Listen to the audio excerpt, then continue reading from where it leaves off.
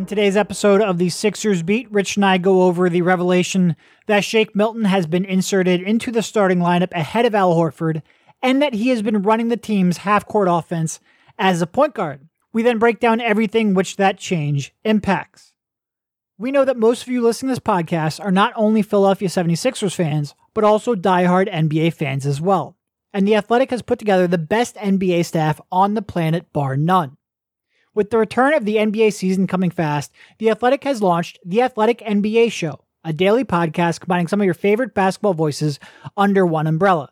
David Aldridge, Ethan Strauss, Marcus Thompson, Zach Harper, Sam Amick, Woj Lambre, Dave Dufour, and more, along with a rotating cast of beat writers from around the league. Full spectrum NBA consumption, something for everybody. Every day features a new show covering everything from insider news to cultural issues and deep dives into in-game analytics produced by Jade Hoy. So before things tip off later this month, make sure you subscribe to The Athletic's NBA Show, available now wherever you get your podcasts. And now, enjoy the Sixers Beat.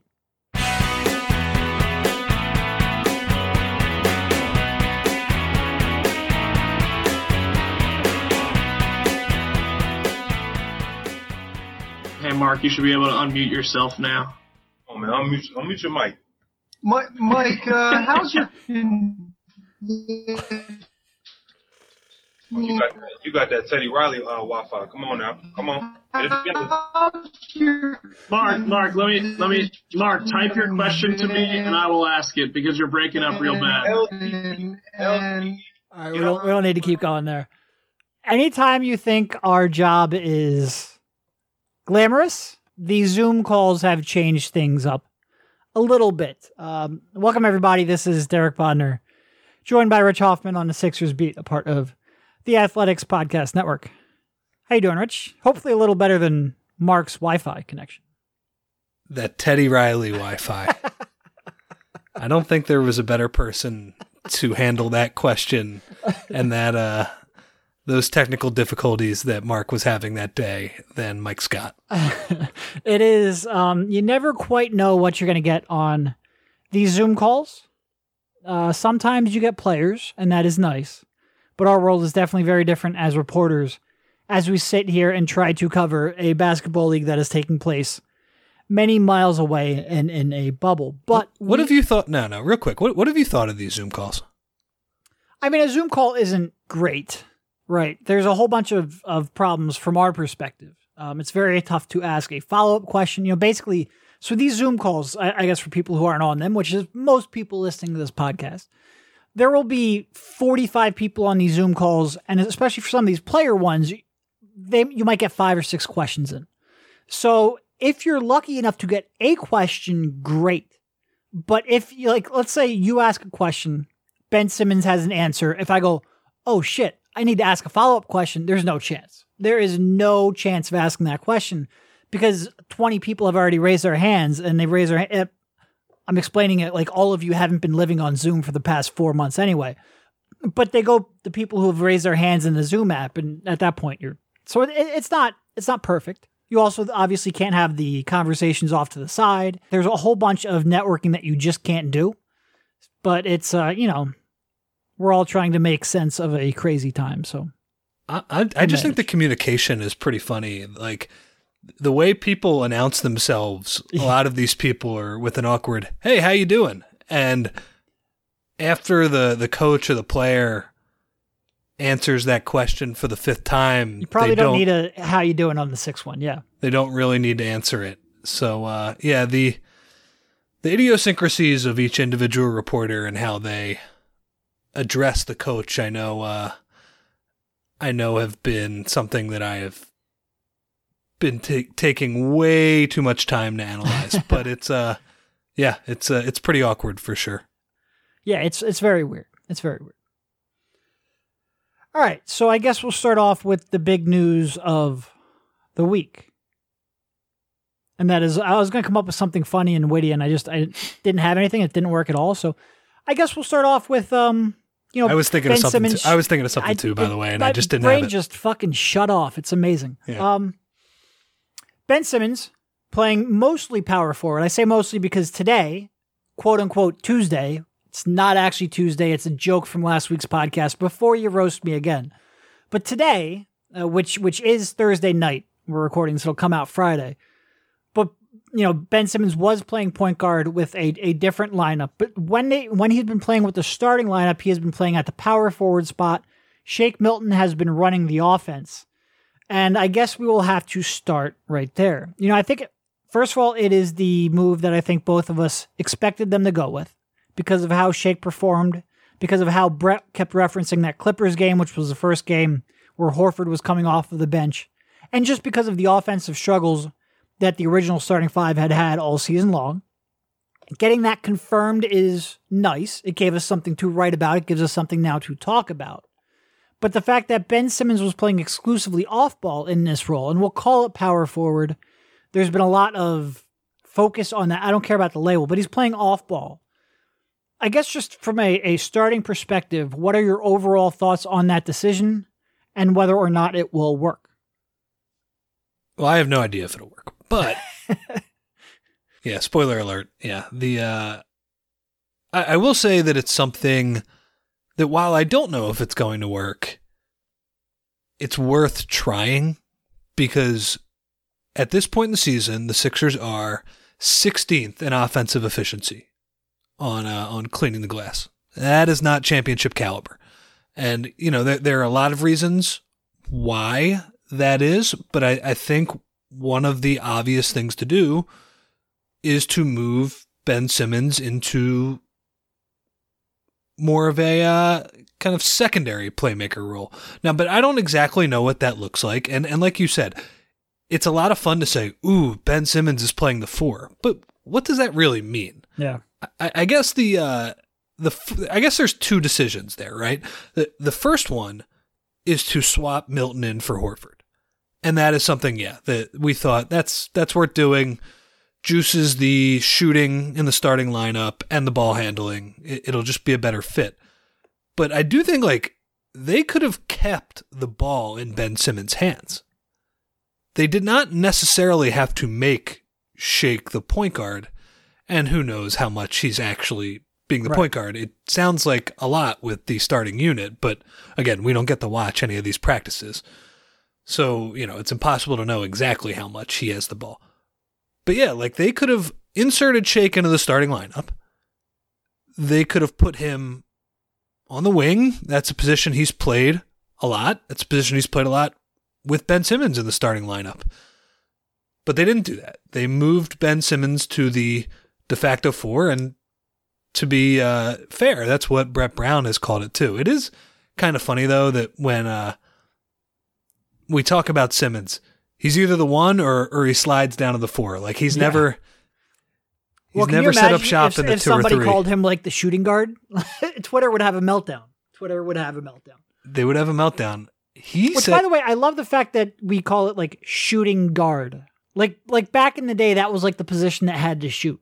Very regimented roles back then. Yes. I mean, those were the days of black and white newsreels, and a guy dribbles through his legs and the announcer oohs and ahs. That's what I think of when I think of the shooting guard. He's the one guy on the team who can shoot the ball, kind of like Jimmy Chitwood in Hoosiers. Yes. Yeah, it's a lot different now, for sure. As far as Ben is concerned, although he did say the other day, he was it doesn't matter what position I play, 1, 2, 3, 4, 5. And it's that's how he deflects. He does not like to at least publicly confront the issues of his offensive shortcomings. I think in the past he'd be yeah, I'm willing to shoot. And, he hasn't, but that's okay. Let's move on from that. I do think it's something that's worth trying, but it's also something that is easier said than done. Because when he gives the ball up, and I would say that he is not a point guard who monopolizes the ball like a lot of other point guards. Yeah. I had a stat in my piece today, for the amount of time he had the ball, it was over 7 minutes per game. That was in the top 10 in the league. Basically, of the top 20 guys who had the ball in their hands the most, he had it second least out of all those guys. And that makes sense, right? He's not probing in the pick and roll. He's not looking to get his shot off from 3.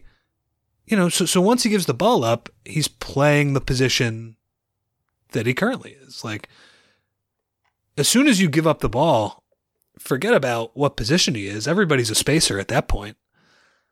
And I think there are concerns like, what is he going to do to make that better? Because I think it's a lot of the same problems that we've seen.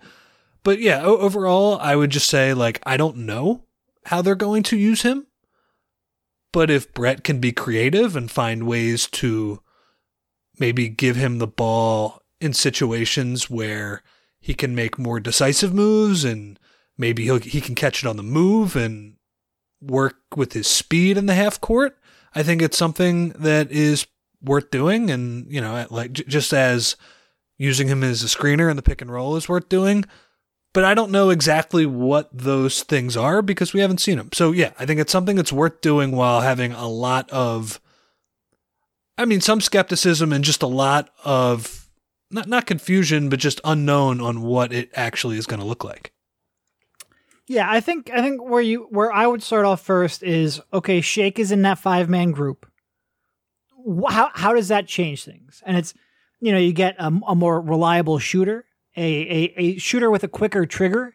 So you should get more spacing. You should get the defense being a little bit more honest. You get more ball handling. You get more passing on the move. And Al's a good passer, but he's a stationary passer. Like, you kind of have to run that pick and pop for him to really unlock that. Whereas Shake can attack a closeout. He can come off pick and roll. You get that pick and roll play. So I think just from a fit perspective, what this team was lacking, I think Shake Milton makes more sense with that group than Horford does. Like, you upgrade your shooting, you upgrade your ball handling, you upgrade your playmaking. And that's all good. And that comes whether or not Shake is playing on ball or off ball. So the second question then comes, like, once you make that decision to start Shake instead of Al Horford. And look, Brett, I think it was Wednesday. Brett was like, yeah, Shake's been starting, but like it's the first couple of practices. We got a long way to go. Like, he sort of hedged a little bit.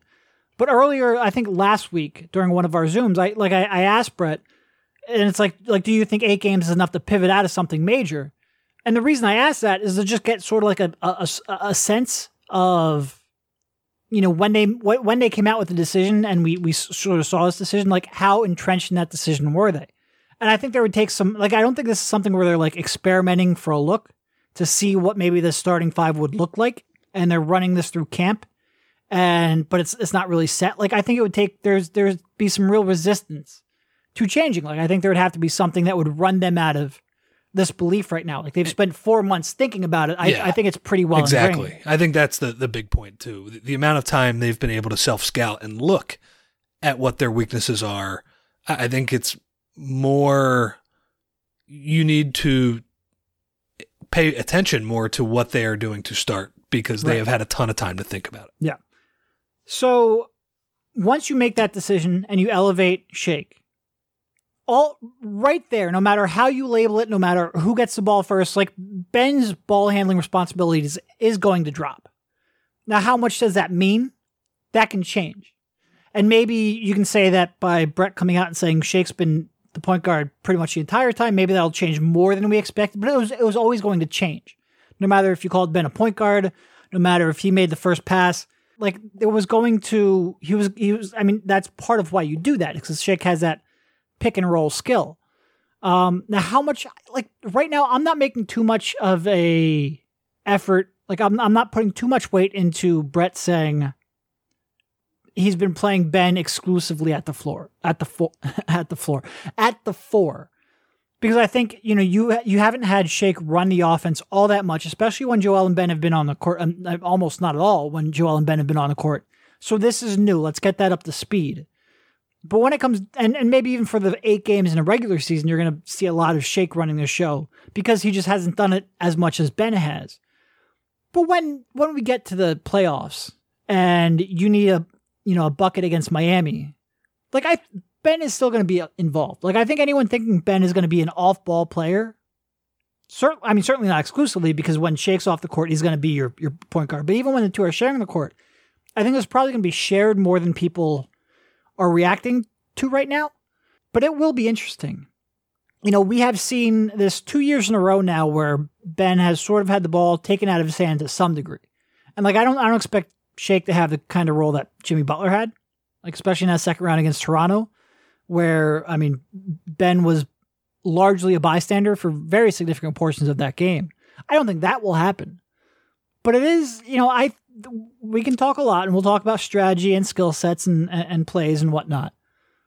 You do wonder, like, could we get to a point where Ben's sort of sick of this? Where it's like, look, this is supposed to be my team. I'm an all-star. I averaged however many points, however many assists. And 2 years in a row now, I've been sidelined. Like, look, Brett has said the right things. Ben has said the right things. And I don't expect there to be a problem in the playoffs. You do wonder a little bit whether or not and I hope he gets okay. I remember going back last year when sort of the narrative around Jimmy Butler leaving was, oh, well, now they're handing the reins over to Ben. They're showing confidence in Ben. It's like, okay, but that doesn't really matter if his skill set doesn't evolve. Like, I always felt like at some point Ben had to be okay sort of being like that co-lead ball handler, that two guard backcourt, even though we'll never call him a guard if he's not starting at point guard, like you said. But he always had to sort of like come to grips with the fact there was going to be another lead-esque ball handler sharing the court with him because he just had skill sets that he lacked. So I hope he truly is okay with this, not only now for the next couple of weeks or months in Orlando, but for the foreseeable future, because if it's not Shake, then it needs to be somebody else. Like, I think that's, I hope he's good with it. But it is tough for a guy who has, pretty much had the ball in his hand ever since he stepped foot on the court to now 2 postseasons in a row, sort of had it taken away a little bit. I could understand if that was tough. All right, let's pause for one break to hear from Hawthorne. A lot of you out there probably aren't all that deft at finding the right fragrance for your needs. Shopping for a cologne can be challenging, stressful, and overwhelming. There's too many fragrances, too many name brands, and not enough personalization to get you the right fragrances for you. Our friends at Hawthorne are here to help you with that, with an easy process that will get you hooked up and smelling wonderful, with fragrances to match your lifestyle. They start you off with a questionnaire, with questions ranging from the sensitivity of your skin, your grooming and maintenance routine, what level of knowledge you have about fragrances going in, your personality, and what your typical day looks like. From there, they send you 2 different fragrances, one for work and one for play. For me, they picked out a wonderful fresh and marine sandalwood for work, and then a more playful aromatic and woody scent as well. They also have personalized shampoo, body wash, and deodorant to match your lifestyle and personality. Check out Hawthorne at hawthorne.co. That's Hawthorne with an E and .co, not .com. Hawthorne.co. And use my promo code Sixers to get 10% off your first purchase. That's Hawthorne.co and use my promo code Sixers to get 10% off your first purchase. Hawthorne.co. And now back to the show. It's an ego hit for sure, and I think it's somewhat similar to Horford being asked to go to the bench. Yeah. It's pretty rare for somebody that young and that accomplished, 2-time All-Star by the age of 23, and someone who has done nothing but win in the NBA. Now, that has something to do with his teammates as well, but he's been a huge part of it. It's pretty rare for that person to have been the lead ball handler, and at 23, the team is saying, we're going to take it out of your hands a little bit. Here's this 54th pick in the draft who just a year ago, pretty much to the day, was struggling in the summer league to run an offense. We're going to let him do it now. Yeah. That's an important point, too, because I think at this time last year, pretty much exactly at this time last year, because we had just come back from the summer league at that point. It's just the basketball calendar has been completely rearranged because of this. But yes, that was a year ago. I'm pretty sure you could find some audio on this podcast of us saying, oh, he was terrible. I don't think this guy can be a lead point guard. And here we are a year later, trusting him to play like that in the playoffs. The one thing I will say is that, like, the idea of Shake as the point guard, the Sixers point guard never has had the ball the same amount like Kemba Walker or Damian Lillard or Chris Paul or somebody like that. That's just not how they play. Like, they pass the ball more. They lead, like they've led the league in passes for a lot of seasons. They play through the elbows a lot, and hopefully maybe Ben will be in that position. And they play through Embiid at the post more than most people. And I think even when Shake was playing with Horford and Tobias on that West Coast trip, he did not have the ball every trip. So like, I think it's people like saying that, okay, he's the point guard, but they utilize their point guards differently than other teams do. Sure. Yep. But it will, I always go back to, it's like I said in my article the other day, like I go back to Ben in the series against the Raptors and how ineffective and really how small of a role he was in the half-court offense. And I do like, since I wrote about this, I guess we'll start this off with you. Like, how differently do you think this is going to look with Shake and Ben sort of being the two initiators than it did with Jimmy and Ben? I think it'll be shared more. I think a better way to look at Ben's involvement is not, is he on or off the ball? It's, is he involved in the action or is he not involved in the action? And last season in the playoffs, Jimmy just had the ball, and I think a lot of times, like, I would need to go back and rewatch that Toronto series, but I remember at the end of games, it was a lot of Jimmy and Embiid pick and roll, which is not the best use of Joel's skill set either. But like, I'm thinking, and even Jimmy JJ pick and roll and stuff like that. Yeah, going back to your point, I actually went back and I rewatched pretty much every Jimmy Butler pick and roll from last year, or at least I guess I should clarify, when I do this, I'm doing it through a program called Synergy, and it's only possession-ending events. So, like, if a pick and roll leads to a shot, a turnover, a foul drawn, something of that sort. And I think there were maybe, like, 5. Like, there were, like, single-digit Butler ball handler, Simmons screener pick and rolls. It was very small. Very small. Yep. And I'm just thinking back to, like, Game 2, where Embiid had that pump fake and drive. That was on a pick and roll with him and Butler.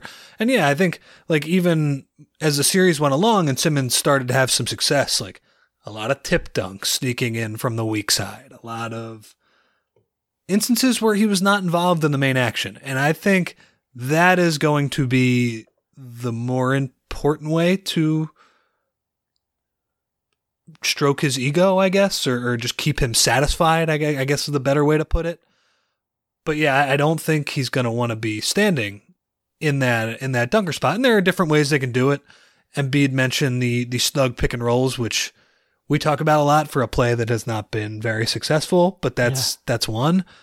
Ben as the screener, and I think that's another way to use them. Brett said earlier today. Tuesday.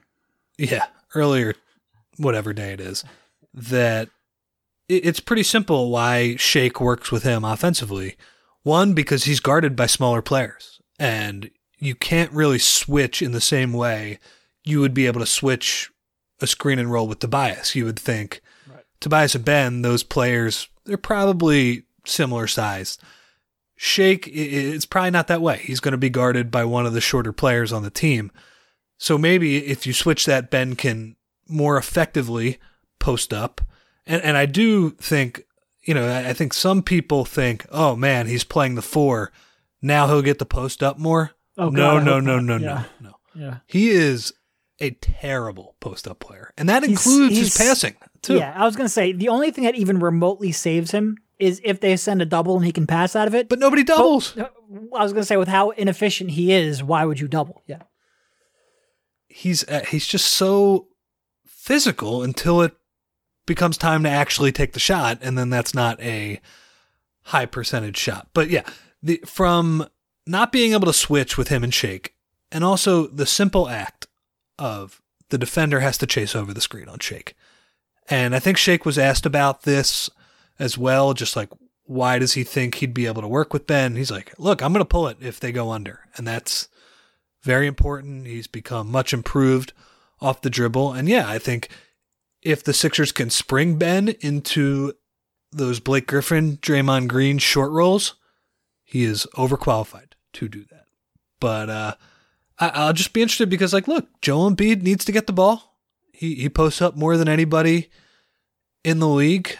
How Ben can stay involved in the offense, like the base offense, without the ball will be interesting. I think the most important thing that Brett and the coaching staff have to do you can't have him standing around. Like, he needs to be screening for somebody.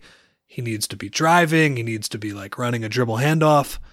There are ways to have him contribute in an off-ball role, but they're like a little less obvious than if he was a lead ball handler. I think you have to be more creative.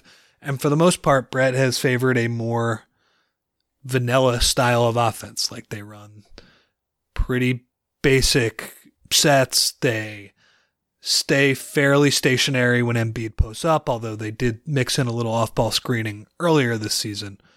But yeah, keeping him involved will be interesting. But I think it's important to note too, and you called this out in your article, what happens when Shake isn't in the game though? And I think he's going to have the ball a lot. And Brett said it today, like, there was a second unit that Brett was basically giving away the whole rotation. Where are you surprised? I'm surprised he was that open to it.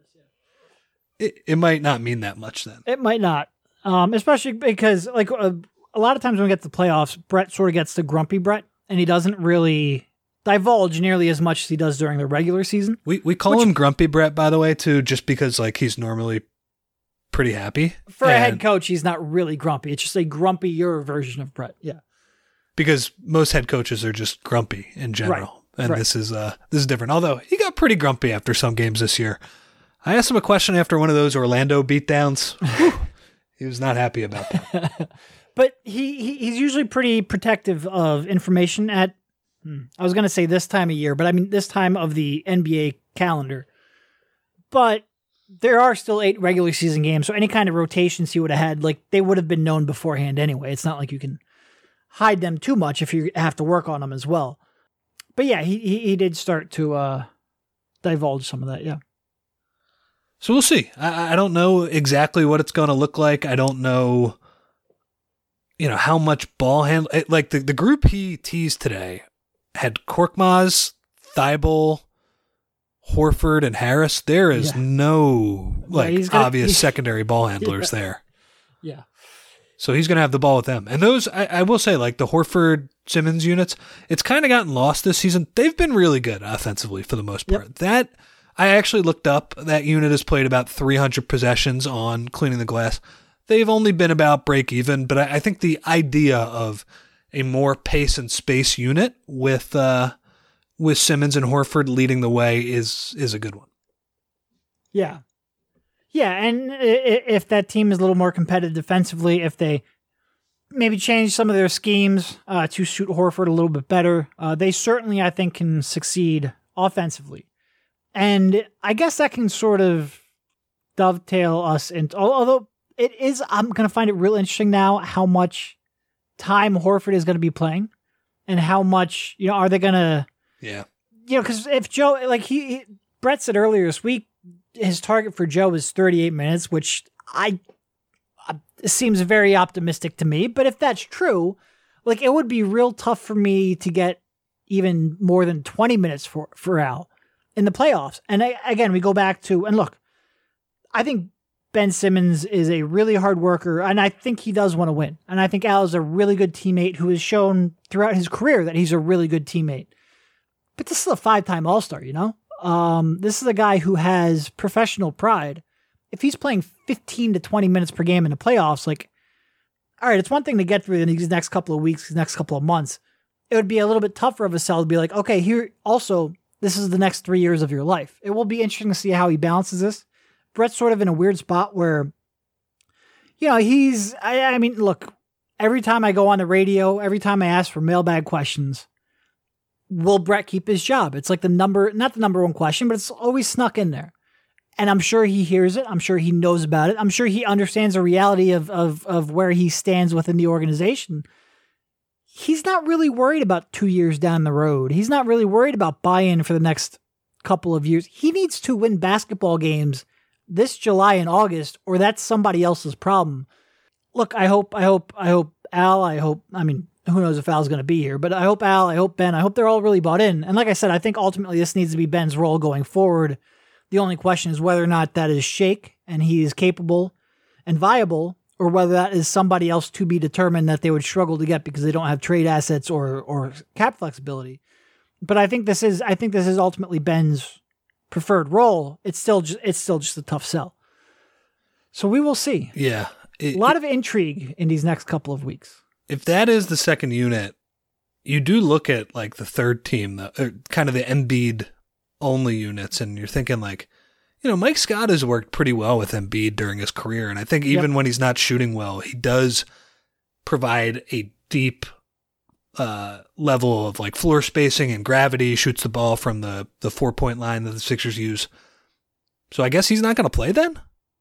If you're going to play Horford over those 20 minutes? I am, I think a lot of players have been asked about their roles. Like Alec Burks has been asked about it. Glenn Robinson. It's, if it's a 9-man rotation, I think there are 11 people who can have a realistic argument for a spot. And it just doesn't seem like any of them have given away how much each of them are going to play. It seems like everybody's happy. I don't know. I guess part of me is judging by the Matisse vlogs, and maybe that's not the right way to go about it, although that's the only exposure we have to these people right now. And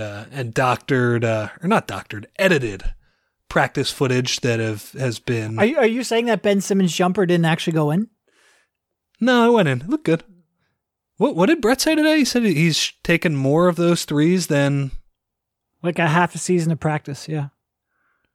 Yeah. Okay. Didn't he say earlier in the season though that he shoots a lot of threes in practice? Yeah.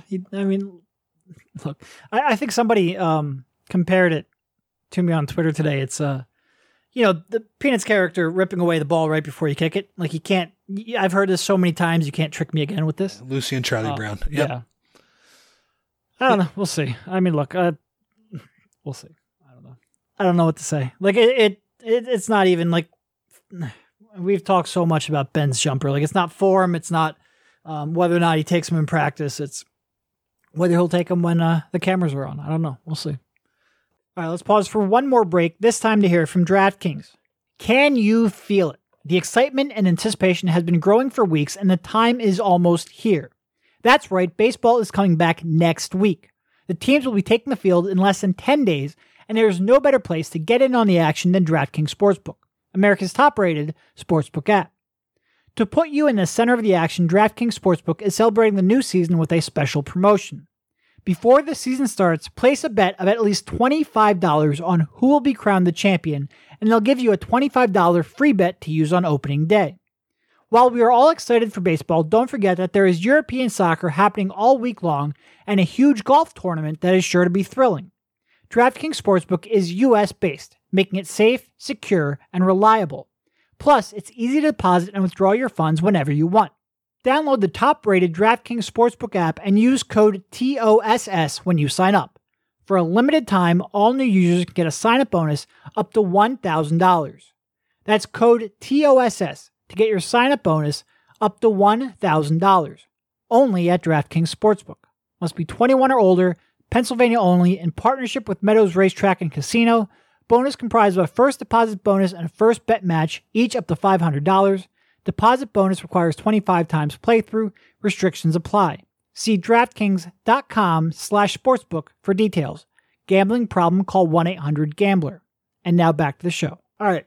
So I guess moving on to... Where was I going to pivot? I had a place where I was going to pivot to.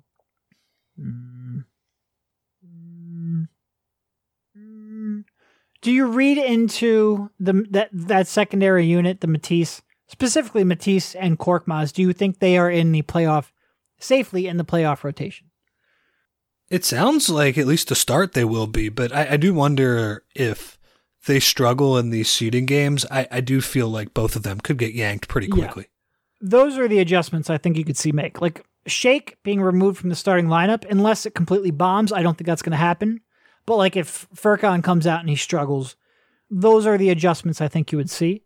But if we assume that Al and Matisse and Korkmaz are the 3 of the 4 in that 9-man rotation, who do you think gets that last spot?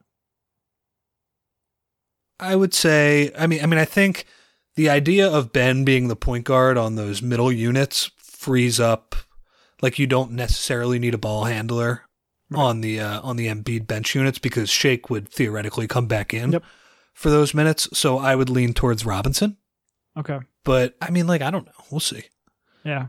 It could also be matchup dependent. It could be game to game dependent. Like, you could certainly see Mike Scott, especially with that Embiid group, because he does provide that floor space. But you can't play him, Horford, and Embiid together, right? No. That would have to come at the expense of some of Al's minutes. Yeah. Yeah.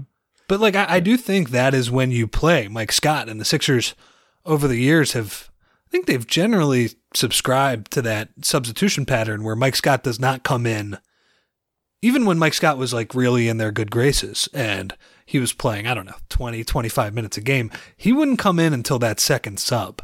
Yeah. To start with Embiid. And I don't know. I think he's a good fit, and those two have played well together. You could argue that a lot of that is just Embiid against any opposition with some bench players. It's generally a pretty good formula for the Sixers, but I do think that's how you would use Mike Scott. And like, the idea of going away from Mike Scott, as much as we've bashed him this season, I wouldn't like necessarily pull the plug on that just yet, because he has played in some real, like, actual playoff games, and that has to count for something. Yeah. Yes, it has. Yeah, I don't know. The bench still, I got asked recently, like, is this the best supporting cast that Embiid and Simmons have had during their run? And the answer is probably, but so what? Like, they're still, I don't know. I still look at this and it's like, yeesh. I don't know. I think last year's probably better. The bench was bad. The starting lineup, I think, was definitely better, though. Well, for sure. I was more thinking bench, but yeah. And also like the Bellinelli Ilyasova team. I don't know. We're picking different flavors of bad. I don't know. It was definitely better than last year. Although it has been good to see Toby and Bobby reunited. I do just. I feel a little bad for Toby though. Like, with all the love they've been giving the Luka and Boban relationship, like I could see that being a little tough on him. Yeah. He was pretty funny in the one video where he is, I guess he's like eating dinner or something like that, and Boban and Luka are just walking out on the fishing pier outside, and he's just like, look at this man with Luka or whatever. And it's Tobias he's been one of the jokesters of the bubble. He's got a great New York accent, by the way. Both he and O'Quinn have an excellent New York accent. Different New York accents, but yes. Yeah. Yep. It is. I mean, it really does go to this whole thing, the way it's played out with, a relatively unproven second round pick planning your $109 million power forward. It really does make like sort of the decisions made between, I'll say February, 2019 to now. It's like if you're going to tell me that Ben Simmons should be paired with a second creator, which I think they believe. I think they've always sort of believed, because that's why Markelle happened. To some degree, that's why Jimmy Butler happened. Boy, they invested a lot of money in power forwards, Rich. Whew. Boy, they invested a lot of money. I mean, I would call Tobias a power forward, and really not even all that versatile of one. Like, he is in today's NBA, he is a power forward defensively. That's a lot of money, Rich. That's a lot of money. It is, and it's almost fitting that that sequence of events is now being decided and being judged in one of the weirder environments of NBA basketball that we've ever seen. The weirdest environment of NBA basketball that we've ever seen. Certainly, yeah. Do you think you would do well in the bubble? No, I would not. I would get bored. I would get picky. I would get antsy. I would not. I just wonder, like, how easy it is for them to pick up food. Yeah, that would be like, because I have real weird, like, not weird, but I've like I fall into patterns, and if I can't get back to that pattern, I think I would probably lose my mind pretty quickly. Well, for me, it might not be a problem either, because I eat like shit at all times anyway. But I just wonder, like, for a lot of these guys who, take great care of their bodies and eat healthy and can play until they're, 40 years old like Vince Carter, or I don't even know how old LeBron is now, but still be at the top of his game in his mid to late 30s. I just wonder, like, are they able to get that healthy food in there? Because I don't think like the Sixers brought their chef with them. Right. I don't know. That's interesting. I don't know. I would get bored. What is too. this? Like the 17th year LeBron's been in the league? The 17? He came in 2003, right? Because 03-04 would be his first year. That's amazing. That's amazing. Oof. Yeah, a lot of minutes. Anyway. No, I don't think I would do particularly well. I would get stir crazy, but I would have done it. It's a very unique event. It is something. Knock on wood. I now that I even start saying it, I worry. But hopefully that we will never see again. But I do feel a little bit better after watching what some of the protocols are.